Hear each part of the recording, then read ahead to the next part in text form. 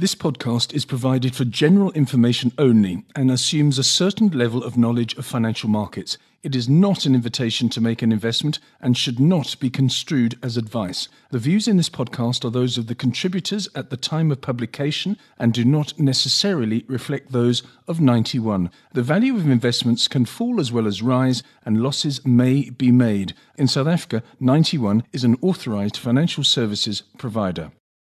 I received a piece of work from the desk of Samantha Hartard, Portfolio Manager at 91 in Cape Town, and it was entitled Why SA Hospitals Remain in ICU, and then tantalisingly she says, for now. But before we get into the body of this piece of work, we have to talk about one thing, Samantha, and that is what happened with Life Healthcare this week. Life Healthcare, a South African hospital group, suddenly started shooting up and nobody understood why at the time, but now we do understand. Please tell us more.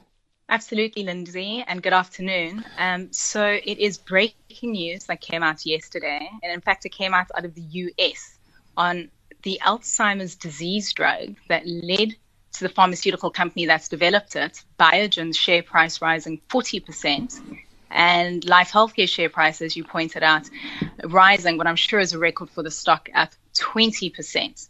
And I think that this is going to be a big talking point for the share over the coming weeks. So, as we know, Alzheimer's disease is a terrible degenerative disease that we haven't found a cure for, despite so much investment and studies into solving it over the last 30 years. But what has become apparent in all these studies of Alzheimer's sufferers is that there was this presence of a plaque on the brain, which is actually a protein called amyloid, that would build up over time. And so this gave rise to what's known as the amyloid hypothesis. And that is, if we could slow or even stop the buildup on the brain of this plaque, then we could slow or stop the onset of Alzheimer's disease. And this pharmaceutical company, Biogen, believes that they've got the drug that can do this. And on Wednesday evening, the FDA released a statement that seemed to be quite constructive on it. Despite a whole load of complications with the drug and studies, the market looked at that and said, goodness, there's a higher probability now than we thought of this drug being approved. Now, why am I telling you this? So Life Healthcare 4 years ago bought a diagnostics business that's based in the UK called Alliance Medical Group, or AMG. Yes. And this company does X-rays and CT scans and MRIs and PET CT scans. And Lindsay, if you've ever been for a PET CT scan, what happens is you get injected by a substance that then filters through your body and tries to pick up tumors. It's typically used, these PET CT scans are typically used in confirming the diagnosis of cancer, so predominantly in oncology. And it's quite, they're called radioisotopes, and they're quite complicated products to develop. And in fact, a lot of research in itself goes into these radioisotopes. And Life Healthcare has the radioisotope that can trace this amyloid plaque that Biogen has the drug to target going forward. So, should this drug be approved, yes, natural demand for Life Healthcare's radioisotope will go up as this drug gets widely used, and you need to be able to identify or find this amyloid plaque on the brain. Life Healthcare is one of only 3 companies worldwide that has the ability to trace this drug. So lots of ifs still, positive. Samantha. Sorry to interrupt. Lots of ifs still, but I mean a very, very encouraging sign for this particular South African hospital group. Yes, it is. And so it is binary in nature, because this drug, as I sort of highlighted, has multiple issues with it. And there are a lot of skeptics out there that don't believe it can work. But whether it does come through or not, I mean, it's a free option for any Life Healthcare shareholder on the upside potential that Life Healthcare has going forward if it gets approved. Very good. So that was the move that you saw yesterday. I think this is important, because this is going to be, I think, a big talking point for these hospital groups that are really looking to reinvent themselves. So, Life Healthcare has gone into diagnostics, Necare has gone into mental health, and you're starting to see these hospital companies really try to identify new areas in the healthcare continuum. as they try and move away from the acute hospital business. Excellent. Well, that's a good way to start the chat. And what we need to do now is broaden that chat. You start in this sort of fast view, as you call it, of your piece. You say, we assess whether hospital shares present an investment opportunity within the context of the four-factor philosophy of investing in companies receiving positive earnings revisions and which trade at a reasonable valuation. Of course, four-factor being a cornerstone of 91's investment philosophy. You go on to say, hospital shares are trading at multi-year price and valuation lows relative to history, like many sectors in the South African equity market today. Let's talk about the universe, first of all. We've spoken about life healthcare. What else have you analysed? So you're having a look at Netcare as well, which is 100% exposed to South Africa.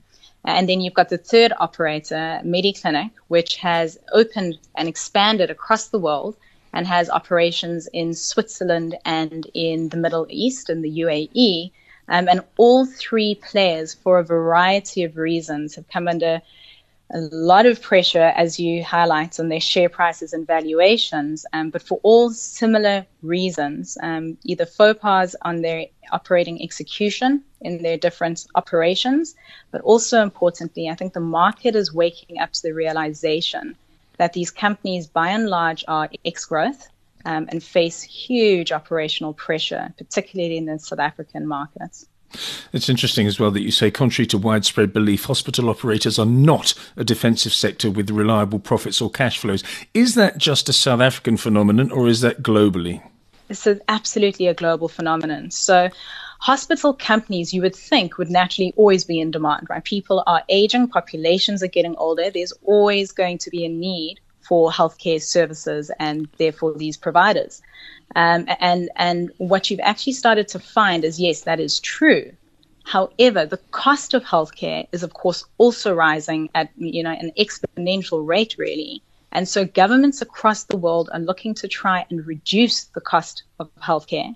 And that has knock-on effects and knock-on impacts on these hospital groups with regulatory risk. And you've got a lot of cases where all three players have been surprised, but really negative regulatory events that have taken place that have really materially hampered the investment case for each of the countries they operate in. The share prices and the multiples have been derating for two primary reasons you identify. The first is regulatory risk, which is likely to rise, you say, in a post-COVID world. And the second is the progressively lower growth they've delivered over the last 5 years. That's two. And also, I suppose, that people are pushing back against high hospital prices. I mean, that's a simplistic way that I look at it, but I think it's a reality, Samantha. It is absolutely a reality, and it starts with the insurance companies. So we're all quite familiar with Discovery, which is the biggest healthcare insurer in South Africa. And they've really had a look and analyzed the hospital groups and the behavior of the doctors in particular in South Africa. And they've come through and actually accused them of something called supply-induced demand, where these doctors have been badly behaved and have found reasons or maybe excuses for operating or doing procedures on patients that may not necessarily need to be done. And there's a very good case study of this that actually, got my back up and made me watch this very closely. And it was in KZN, yes, where around the Mhlanga area, there were 3 hospitals, and each of them were operating at about a capacity of 60% or the mid 60%. And a fourth one got built. And guess what? All 4 hospitals ran at a capacity or occupancy rate of 60%. And there was no change in the population around this area in Durban. There was no sudden, age gap or growth that came through there. And of course, then the insurers looked at this and said, hold on, how is this possible? You can't just magically need more healthcare services with absolutely no change in the population. Let's investigate. And so there's been something called active case management over the last 2 years that the funders have placed on the hospital groups. And it's not just Discovery, MedScheme's done it, the government employees medical scheme has done it. And that has driven volumes low, or in fact, 2 years ago, you wouldn't have believed it, but negative volume growth in South Africa. But it's also more than that. It's not just the funders coming through with this pressure. South Africa's macroeconomic reality is also impacting these companies. We really had no job growth in South Africa, and with no formal employment, there's less likely to be a growth in privately insured lives. People just can't afford it. And so with zero growth in your privately insured lives, naturally for the hospital players, it means less of a target market. And so those volumes have progressively decreased, even before this active case management of the funders, for the last 5 years, off the back of just no growth in privately insured lives. That KZN example is both disturbing and distasteful at the same time. You go on to say there is no valuation mean reversion to come for these operators unless they can reinvent themselves away from just being acute healthcare providers. And Life Healthcare, of course, are reinventing itself. Hopefully the other ones in your study can do so as well. Any change in earnings expectations to the positive can be a share price catalyst, and that's one of your philosophies, as I said in my introduction. You continue to monitor the hospitals closely, and you have a relative preference to Life Healthcare and Netcare over Mediclinic. And that Life Healthcare statement that I've just read out was before you knew about the development over the last few days. But maybe go through the three of them and why it goes Life Healthcare, Netcare, and then Mediclinic. Absolutely. So the first point here is thinking about where are the valuations going to go. And so if you have a look at the long-term histories of these companies and where the average PE multiple used to be, I would make the argument that once we do come through this coronavirus crisis and we do get back to somewhat normalcy in the world, these companies really won't be justified to go back to those long-term historic valuation levels, simply for the reasons that I've just pointed out. You've got a lot of pressure in the South African operating environment. And we haven't even spoken about the tariff pressure, that's also coming from the insurers. But you've got lower growth. Therefore, lower growth typically attracts lower multiples. And because of all the regulatory risk that's come up for the three players, you've had big earnings and typically negative earnings surprises for the three groups. Now, going forward and have a look at these PE multiples, the share that has the potential to, in fact, re-rate to better levels would be Life Healthcare, purely for this diagnostics business. Should they get this business right, and look, Lindsay, when they bought this 4 years ago in 2016, the operating margin used to be 26%, and today it's fallen to just 20%, and this is before the coronavirus hits. Should they get that operation right, diagnostics businesses have a great fundamental story behind them, typically attract very high multiples, particularly, against hospital companies. And so this could carry Life's valuation to higher levels going forward. But that's, of course, if they can deliver on operations that have disappointed. And then you have these benefits of this one-off drug on Alzheimer's disease that could really take it another step up. So I'd say that would be the first option, Life Healthcare. In Netcare's case, yes, it's only exposed to South Africa, but, as bearish as I sound about the South African market, there are good and structural things that could take place. Netcare has the ability to sell some of the underperforming hospitals. They have the ability to go into new businesses. As I highlighted, they've gone into mental health. I think they're also looking to move closer into radiology themselves. And so this is a business that is cash generative. Now, it's not going to have any sort of sexy story like a high growth business with very big earnings expectations and global expansion. But this could turn into a business that is highly cash generative and will have a dependable dividend over the medium term that in itself, in any portfolio manager's fund, does have a place for what could be a sustainable story and outlook once they adjust to what is a very difficult operating environment in South Africa. And finally, you've got Mediclinic. So Mediclinic. So this share has been the worst performer of the three over the last 5 years, purely because of its inability to execute and the regulatory risk. To be fair, it's not just their faux pas in execution in the markets that they operate. In Switzerland in particular, they had a huge regulatory change that happened 3 years ago where tariffs got cut and the government started moving more and more patients to an outpatient model. Lindsay, I don't know if you remember, a few years ago when somebody went in for a knee operation, they would stay over the night in a hospital. Yeah. And what you're seeing worldwide are a lot of governments and insurers saying this is ridiculous, right? Technology's improved. It's a keyhole surgery. Guess what? You can be in and out of that hospital within 5 hours. And of course, that brings a lot of operating pressure to the hospital groups to keep their occupancy rates up.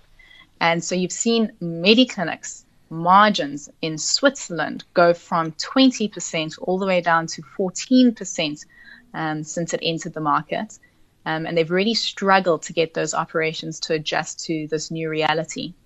They've got similar operating difficulties happening in the UAE. And so that regulatory pressure that they have isn't going to abate in Switzerland, is likely to increase in the UAE.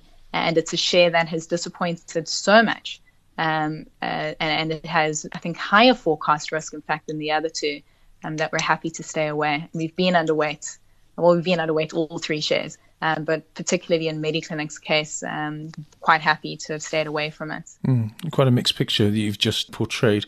Samantha, you say your final paragraph, your final sentence says the following: "We believe there are more attractive alternatives to choose from amongst the SA Inc. stocks that offer higher upside than the hospital names." But to summarise, I would say this sector will turn eventually as long as these companies are nimble enough to reinvent themselves. So keep an eye on them. Is that your message? Absolutely. And this is one of the key points. The market is clearly very bearish on these hospital groups, but there's always the potential, particularly in these times where the market may be overly bearish, where you can get a positive surprise. They can turn around the operations and suddenly you have shares outperforming.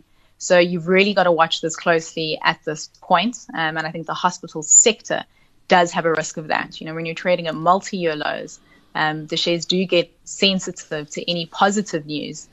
Take Life Healthcare, but that's a bit of a special case, not necessarily an operational case. But those sensitive moves can come through, so you've got to watch it closely for these runs that could happen, share price runs that could happen. Samantha, thanks so much for your analysis. That's Samantha Hartard, who is a portfolio manager at 91 in Cape Town.